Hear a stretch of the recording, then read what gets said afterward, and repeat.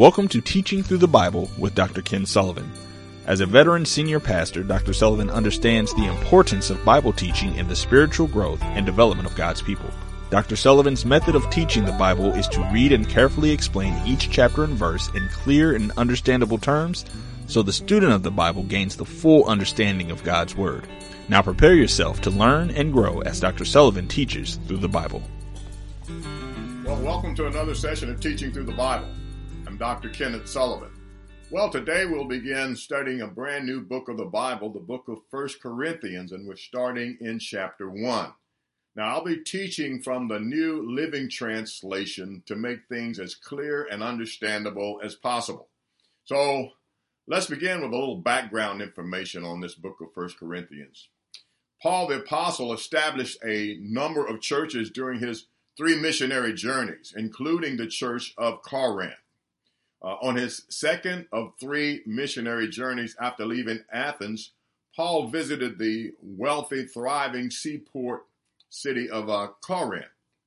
It's a 4-mile isthmus that joins Greece and Achaia. Corinth was an important shipping hub. In addition to being an important center for common trade and commerce, Corinth was a manufacturer of bronze, a metal heavily relied upon in construction of Roman architecture in that day. The city of Corinth was probably as much known for its sexual immorality as anything else. To be called a Corinthian was tantamount to being called a person of loose morals. The temple of Aphrodite, the goddess of fertility, housed male and female prostitutes and could be seen for miles from its place on the side of a prominent mountain overlooking the city of Corinth. Now, because of its moral decadence, Corinth was visited by people from all over the Roman Empire. This contributed to its cultural and ethnic diversity, as well as its great commerce. Now, Paul's custom when he went to minister was to visit a local synagogue. First, he went to the Jews. So he visited a local synagogue and preached to the Jews first. And when his message was usually rejected, he began to preach to the Gentiles. Now, in Corinth, a man named Titius Justus lived right next door to the Jewish synagogue, and he allowed Paul to begin preaching there after he was rejected by the Jewish people. And Paul spent a whole year, a year and a half, preaching and teaching the word of God to the people at Corinth. And the church of Corinth was established in around AD 52. Now, after establishing the church of Corinth, Paul moved on to continue his work in other regions. While he was in Ephesus, he received disturbing news about the Corinthian church. It was in response to this bad news that he wrote this letter to the saints at Corinth, and the letter was written around AD 55.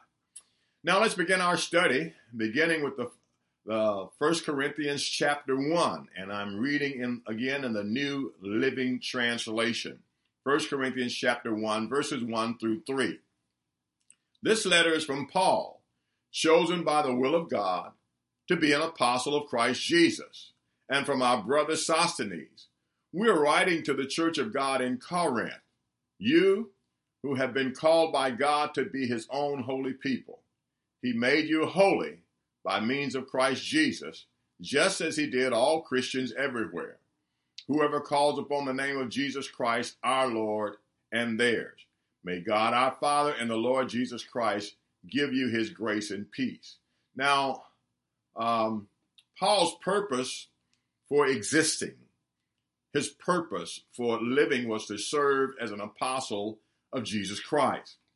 He was intensely focused upon his purpose, and his keen focus is readily apparent in all his letters to the churches. You can see it. All the churches under his care, he mentioned his apostleship.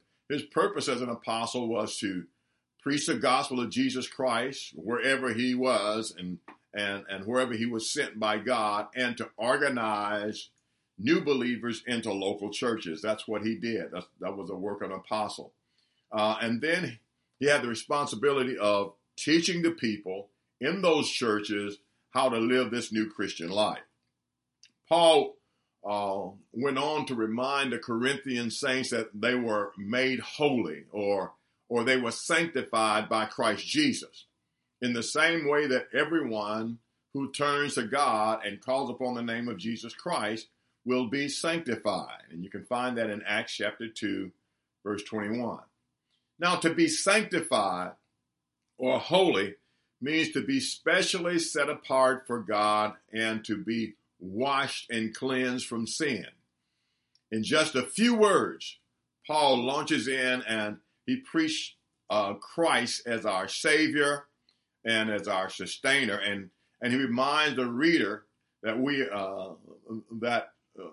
are what we are because of Christ.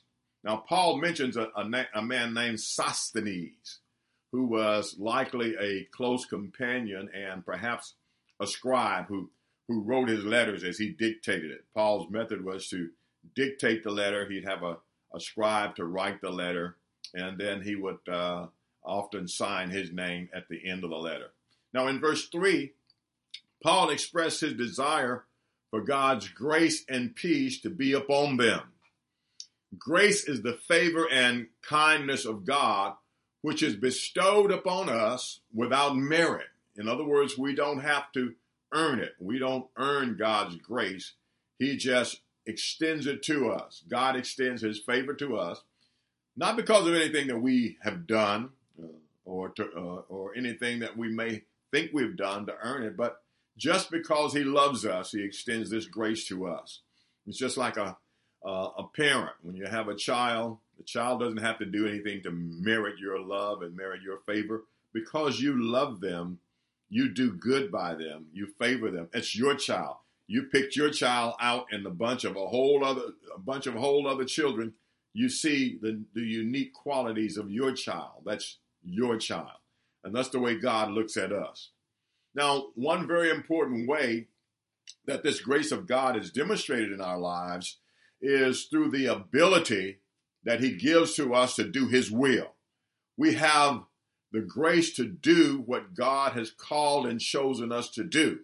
He gives us ability. He anoints us or enables us to do the things that he called us to do. Of course, sometimes when God gives us giftings and callings, he wants us to cultivate that through study and learning and practice, of course. But he gives us these grace gifts just because he loves us, and we don't do anything to earn it. Now, the peace that Paul spoke of is the inner peace that every Christian should enjoy. This peace is maintained. You can keep it up through regular communication with God. You feel yourself slinking into depression, you need to spend time in God's presence and in his word. Through prayer, through reading the scripture, we can stoke our peace, and we can even build up our joy. Now, when we have this inner peace, we have a positive outlook on life. We're able to face the challenges that are common to the Christian life with an inner assurance that everything is going to be all right. And sometimes when you're troubled in your life and you feel unhinged or disjointed, I won't say unhinged, but you feel out of sorts and you just feel a little down and depressed, then you need to oil yourself up with prayer, get in the presence of God and stoke that peace. And he'll bring that peace and he'll bring that joy. Jesus promised that this kind of inner peace would come to his followers. Jesus said in John chapter 14, "Peace I leave with you. My peace I give unto you. Not as the world giveth, give I unto you. Let not your heart be troubled, neither let it be afraid." That's John 14:27 in the King James Version. So in addition to inner peace, Paul also desired that God's people would enjoy peace and harmony in our circumstances, that in the circumstances of our life, not just inside, but Paul wanted us, and certainly God did, and Paul is just expressing the will of God in his letter and in his teaching. But God's desire is for us to have inner peace, but he also wants us to have surrounding peace. He wants us to have peace in our environment. And Paul understood that by maintaining the right attitude and conducting ourselves in the right way, in a peaceful manner, we can often create a peaceful atmosphere, a peaceful environment. The Bible says, blessed is the peacemaker. Blessed are the peacemakers, for they shall be called the children of God. So we can come into an environment that may be chaotic, but we can exert our peace upon that situation in many instances. Not in all cases, but we can promote peace, in other words. The Apostle James wisely said, and those who are peacemakers will plant seeds of peace and reap a harvest of goodness. That's James 3:18 in the New Living Translation. So God wants his people to promote peace. He wants us to be promoters of peace, and we can impact the atmosphere. We can impact the environment around us, in our families, in our homes. You can dial chaos and confusion down just by not contributing to it. If someone is coming at you in the wrong way, all you have to do is just be quiet. Don't put wood on the fire. Just don't respond in an antagonistic way. Now I'm reading verses 4 through 7.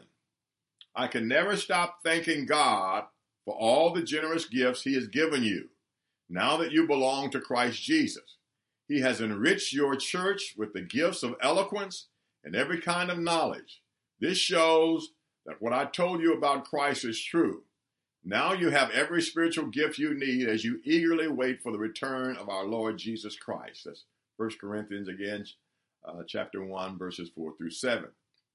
Now, Paul's statement in verse 4 strongly suggests that once we become Christians, we can expect God to impart generous gifts to us. Paul enumerated some of those gifts in chapter 12 in the book of Ephesians 4 and 8 through 11. There are certainly gifts that Paul did not mention in either of these epistles. In addition to the spiritual gifts, God also provides many natural gifts and blessings that serve to demonstrate his love and his concern for us. Some of us have athletic ability. That's a gift from God. Some of us have the gift to sing, or we may have musical talent, and those were not mentioned in Paul's list. But God gives us all kinds of gifts and natural talents to bless people and to bless the kingdom of God. Now, during the 18 months that Paul had spent in Corinth, preaching and teaching the word of God, he predicted that God would cause the church to grow, the Corinthian church to grow in their knowledge and provide them with many spiritual gifts. And he mentioned the fact that they were now enjoying these promised gifts, and that Paul used the fact to confirm the accuracy of his prediction. That fact that he told them that they would grow, and he told them beforehand that they would have these gifts, and now those gifts were showing up in the church, and they were manifesting themselves in the lives of the people. These gifts and the work that God had done in their lives were evidence of the presence and the power of God among them, the Corinthians, and so it is the same with us when God manifests himself in our lives through the gifts of the Spirit and other giftings that may be natural giftings. God is demonstrating his presence with us. Now, God gives gift to every church he establishes. The Corinthian church was rich with gifts of utterance. That is the gift of tongues and interpretation and prophecy. That is the speech gifts, preaching and teaching. And additionally, Paul commended them on possessing the gift of knowledge. And these gifts were to be used to edify the body of Christ as they waited for Christ's return. Now, Paul was careful to cultivate an earnest desire in the saints at Corinth for the return of Christ. In other words, he wanted them to be looking forward to the return of Christ. In all the churches that he led, he told them about Christ and his return. He enlightened them. He didn't want them to be ignorant. He wanted them to be aware that Jesus was coming again. And true to his heavenward focus, he urged the church at Corinth to eagerly wait for the second coming of Christ, our Savior. Now, and this should be our attitude as well as the people of God. We shouldn't shudder at the thought of Jesus' return, because when he comes back, he's going to take over rulership of this planet. He's going to make all things new. He's going to rule in righteousness. There won't be any more corrupt government. There won't be any more corrupt government officials. There won't be any sin in the world. God is going to rule over a kingdom of righteousness. There will be peace even in the animal world. So Paul is telling us to look forward to the return of Christ. We should live our lives in such a way that we're demonstrating that we're anticipating his coming. While we enjoy the blessings and the benefits that God provides us here on this earth, we should make it a practice to reflect upon the words that Paul wrote to the saints in Philippi. And I'm quoting these, Philippians chapter 3. He says, "We are citizens of heaven, where the Lord Jesus Christ is, and we're eagerly waiting for him to return as our Savior." That's Philippians chapter 3, verse 20 in the New Living Translation. Now I'm reading verses 8 and 9. "He will keep you strong right up to the end, and he will keep you free from all blame on the great day when our Lord Jesus Christ returns. God will surely do this for you, for he always does what he says. And he is the one who invited you into this wonderful friendship with his son, Jesus Christ, our Lord." That's 1 Corinthians 1 and 8 and 9. Okay, so we have God's assurance that he will keep us strong and blameless right up until the day of Jesus' return. We are under God's watchful eye, and we're under his care. And he's involved in our lives. Even when we don't realize it, God is involved in our lives. He's leading us and guiding us and directing us, and he's working in our lives when we don't even realize it, because his working in us is so subtle. Every time you have a desire to do what is right, God is working in you, giving you that desire. Every time you desire to move in the right direction and to submit to his will, to obey him, he's working in you. Of course, God admonishes us to establish spiritual disciplines in our lives, which allows us to work with him in our own spiritual growth. So when we read the word of God, and we spend time in prayer, and we go to church, sit under the preaching and teaching, we listen to gospel music, and we listen to good teaching on the radio or wherever we can find it, good teaching. We are cooperating with the Holy Spirit in our own spiritual growth. We're helping in our own development. Now, however, we are relying upon God to help us even in the area of self-discipline. So we have to pray that God gives us the strength and the discipline to do the things that we want to do, that's in his will. We should pray for God's strength, and we should use that strength, the strength that he gives to us for spiritual discipline, to engage in prayer and fellowship and obedience and witnessing and all of these kinds of things. This will require self-control, which is one of the fruits or products of the Spirit in the life of a Christian. So we should seek God for this fruit, the fruit to exercise righteousness and godliness in our lives. And we should ask for his discipline and his strength. Remember that the ability to discipline ourselves is not the product of just merely willpower, but it's the fruit of God's Spirit that's operating in us. So we need God from first to last. We need him to help us to discipline ourselves and to do the things that we need to do. Now, when God releases his power in our lives, it's often so subtle that we're led to think that we're doing it by our own willpower. We think it's our will, our power that has brought us to this place of accomplishment and achievement as it relates to spiritual things. We shouldn't get lifted up in pride, thinking that we are all that because we do pray, we do read the word, we do go to church. Can't look down on other people because it is even God helping us to do that. So we should stay humble and give thanks to God if we have the discipline to discipline ourselves and to read and study and pray like we should, attend church and do the things that God commands us to do. God grants us that by his Spirit. Now, occasionally, God will allow us to struggle with trying to overcome certain challenges or sins in our lives while using our own strength and willpower.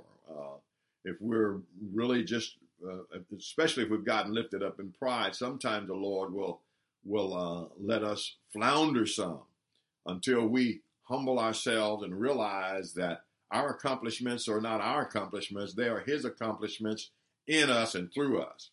And when we become frustrated over our failure, we can humble ourselves and seek him and acknowledge that we're not living holy and righteous lives through sheer willpower. We're able to live, to turn away from sin, the old things that we used to do. We're able to do that by the power of the Holy Spirit that's working in us, okay? So this, our failure sometimes when we get maybe a little cocky, a little bit prideful, like a rooster, and we begin to strut our stuff, and sometimes God will allow our weakness to overtake us, and he'll even allow us to flounder and perhaps even fall. And then when we fall, then we humble ourselves and go to him, and he releases his strength, and he gives us the power to overcome the things that we're struggling with. Now I'm reading verses 10 through 13. Now, dear brothers and sisters, I appeal to you by the authority of the Lord Jesus Christ to stop arguing among yourselves, that there be real harmony so that there won't be divisions in the church. I plead with you to be of one mind, united in thought and purpose. For some members of Chloe's household have told me about your arguments, dear brothers and sisters. Some of you are saying, I am a follower of Paul. Others are saying, I follow Apollos, or I follow Peter, or I follow only Christ. Can Christ be divided into pieces? Was I, Paul, crucified for you? Were any of you baptized in the name of Paul? Okay. Now, the church at Corinth was a diverse church. There were varieties of cultural and social and financial backgrounds. And Paul was trying to teach all these different people from all these different backgrounds to act like one family, and not just any family, but a loving, godly family. So they had to learn to think in a different way, and so do we as Christians today. They had to open up. Rather than thinking and acting in their own individual interests, they had to begin to think and act in a unified way in the interest of the entire family. This challenged and it stretched their capacity for self-denial. So they had to learn how to deny themselves and allow for other people's thoughts and needs and issues. It couldn't all be about just them. And so Paul was trying to shape them into that family. This was a new and foreign way of life for many of these members of the church, a life of selflessness. Many had come from a lifestyle where quarreling and fighting and division was a way of life. And And the rule of life was self-interest above the interest of other people. That's the way they lived. These Christians had been born again and had the Spirit of God, but they had to learn how to walk in submission and obedience to the Holy Spirit. They would need the help of the Spirit and a great deal of coaching from Paul, their strong leader like Paul, to make these kinds of lifestyle changes. And it's the same with us. That's why it's important to be the member of a church, to go to church, because God has given pastors and other ministers as coaches in your life. Imagine trying to win a basketball tournament with no coach. Just a bunch of people get together and say, we're going to form this team, but we're not going to have a coach. We're just going to decide everything for ourselves, and we're going to, seek after our own agenda. We're going to pursue our own agenda. That's the word I'm looking for. They wouldn't win anything. You have to have coaches to train and to teach and to discipline to bring out the best in a team player, in a team. And that's the way it is with God. He gives us coaches. Pastors and other ministers are coaches that help us to be the best that we can be and to win. And so Paul was coaching these people and trying to shape them into what God wanted them to be and what he purposed for them to be. The division in the Corinthian church was so great that someone felt that it needed to be reported to Paul, someone named Chloe. People were taking pride in leaders that they admired, but their divisive conduct was a disappointment to the very leaders that they aspired to be like. Some were saying, I follow Paul. Some were saying, I follow Cephas, that's Peter. And some were saying, I follow Apollos. So they were dividing up in all of these ways. And Paul was telling them, that's not the way. Neither I nor Peter nor Apollos would want you dividing up and showing your allegiance to one against another. That's not what God is about. He's not about division. God is about unity. Paul and Apollos and Peter were not divided. They were not about division. So Paul wanted to make it unequivocally clear to the saints at Corinth that he didn't approve of being exalted to the same arena and status as Christ. So Paul said, you are not baptized in my name. You are children of God, not children of Paul. So he reminded the Corinthians of the awful price that Jesus Christ paid. He said, was I crucified for you? Were you baptized in my name? No, it was Jesus Christ who died for you. You were baptized in the name of the Lord Jesus Christ. Okay, so he was the one that was willing to pay that awful price to redeem us. And so Paul had to bring them back to reality and to chide them about this division that they were engendering in the church. Now, it's not wrong to give honor and respect to people who are deserving of it, but it's idolatry to elevate any human being even to the arena of Christ. No human being should compete with Christ. While we may disagree on non-essentials as Christians, we're from different backgrounds and maybe even different denominations, but we're all one family. And while we may disagree on non-essentials, these disagreements should not be points of division. We shouldn't divide over them. We shouldn't allow them to separate us. Christ will come again. And when he does, he will receive people out of every denomination as well as those who are in independent churches, have no denominational affiliation. So we deceive ourselves when we think our denomination has a monopoly on Christ, or our little group, we are the ones who have Christ and no one else does. That's a deception. That's self-delusion. Now I'm reading verses 14 through 17. I thank God that I did not baptize any of you except Crispus and Gaius. For now, no one can say that we were baptized that they were baptized in my name. Oh yes, I also baptized the household of Stephanas. I don't remember baptizing anyone else, for Christ didn't send me to baptize, but to preach the good news, and not with clever speeches and high-sounding ideas, for fear that the cross of Christ would lose its power. Okay? So now, Paul administered a kind of backhanded rebuke to the Corinthians for their hero worship, suggesting that they were so carried away that they were capable of making the claim that he baptized them. He's saying this, he's being a little sarcastic, you might say, here, but he's rebuking them for dividing over leaders and dividing the church. So Paul, his mention of clever speeches, he said, I didn't use high-sounding words, or clever speeches, high-sounding ideas. It suggests that the Corinthians placed a higher value upon oratory skills than the message itself. And we have to be careful that we don't celebrate the skill over the message. The power is in the message of the Lord Jesus Christ.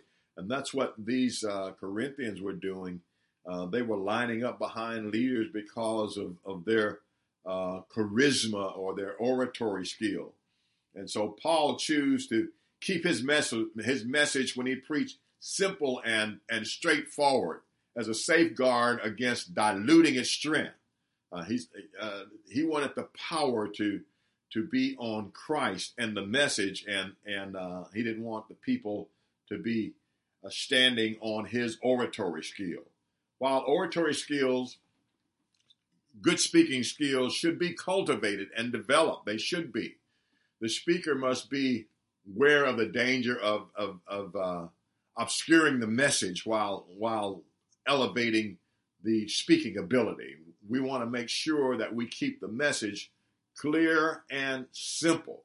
I think it's great to preach good, fiery messages that move and stir people, or to teach in a way that keep people spellbound. That's wonderful.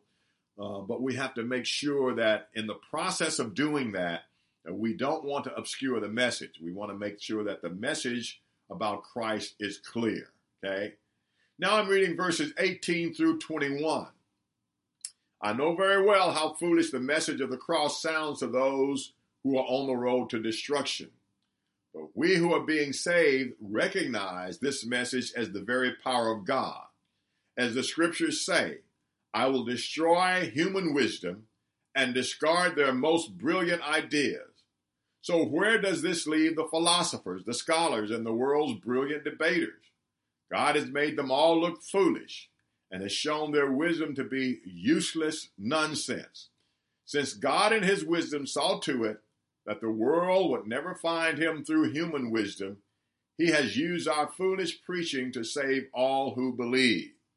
Now, in Paul's day, as in our times, the message of the cross was perceived as foolishness by many of the people who heard it. The heart of the gospel message is that Christ died for the sins of humanity and rose again from the dead. And those who believe this gospel message and become followers of Christ will also be raised from the dead. Now, the concept of the resurrection of the dead is often more than some people can stomach and believe.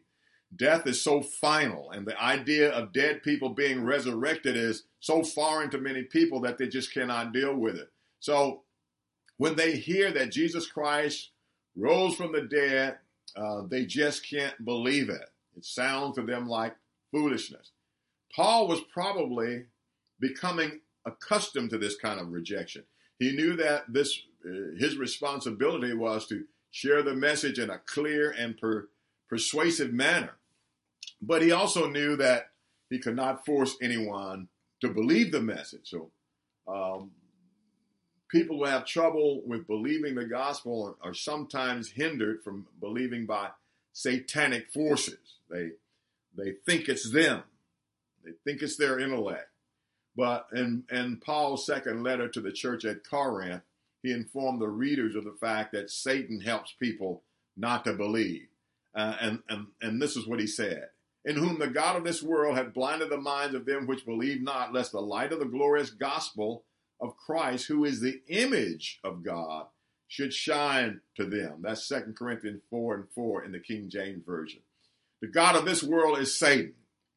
And his method of preventing people from believing the gospel is to blind their minds to the truth. He causes them to believe that they're thinking and acting rationally and intelligently when they refuse to believe the gospel of Jesus Christ.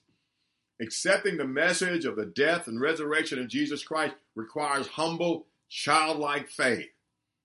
And it's something that is impossible for some people. It does not require us to suspend our intellect, but it does require us to be open to the possibility that there are realities that's beyond our experience.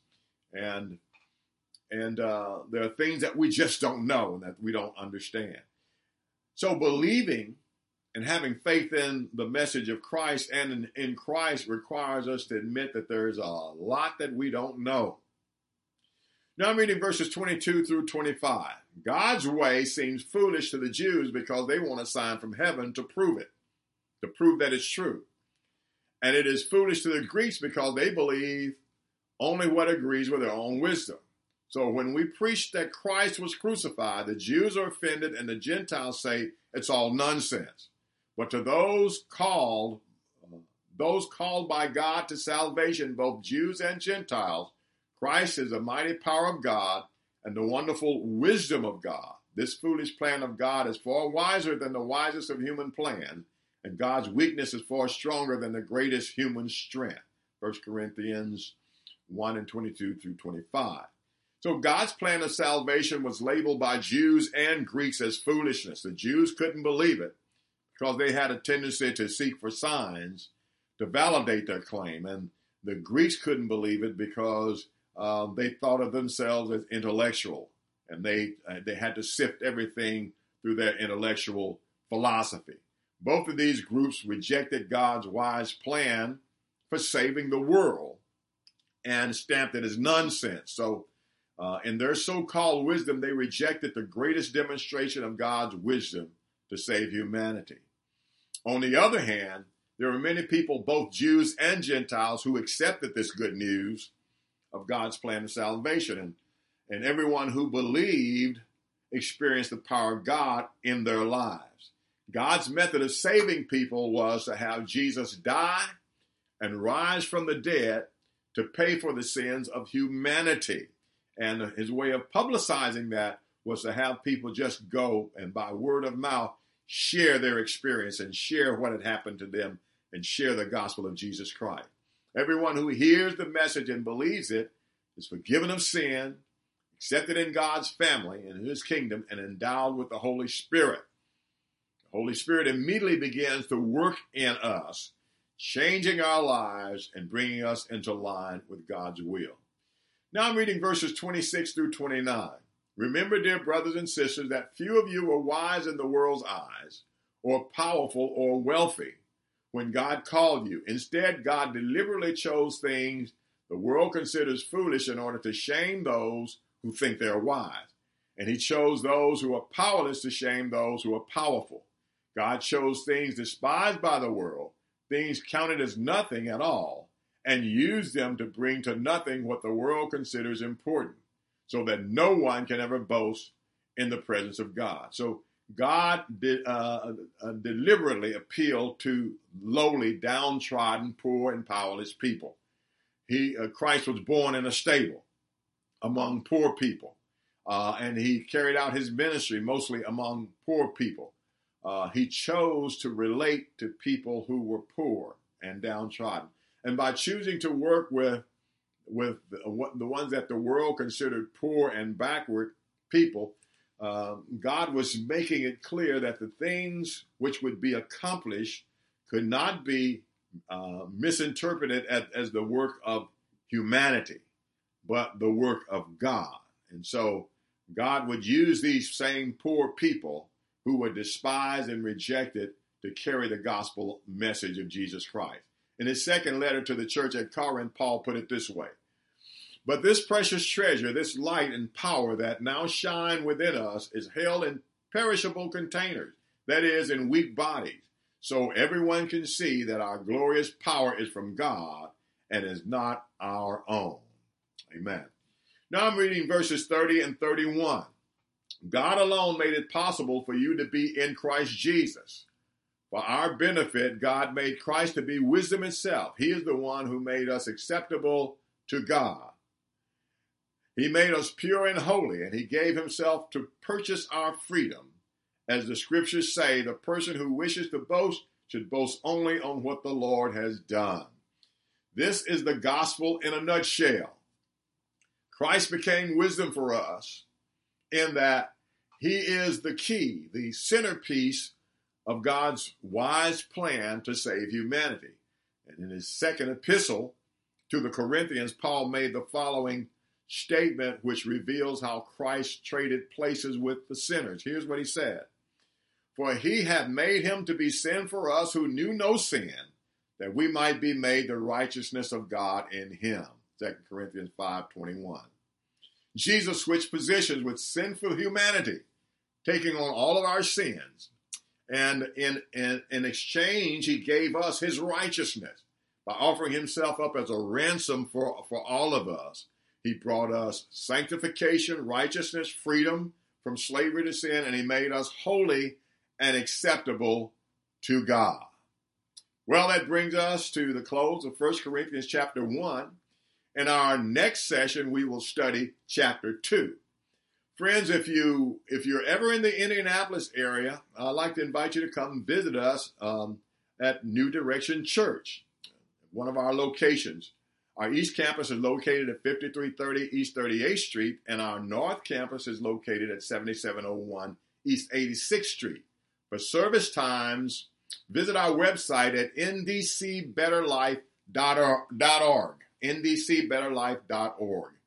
Please join me next week at the same time for another session of Teaching Through the Bible. And until then, may God bless you. Thank you for tuning in to Teaching Through the Bible with Dr. Ken Sullivan. We hope this program has benefited you in your Christian walk. For a free download of this program and to browse Dr. Sullivan's books, videos, and audio titles, visit our website at emergecurriculum.com. Please tune into our next teaching session on Vision Stream Network or listen on demand from our podcast.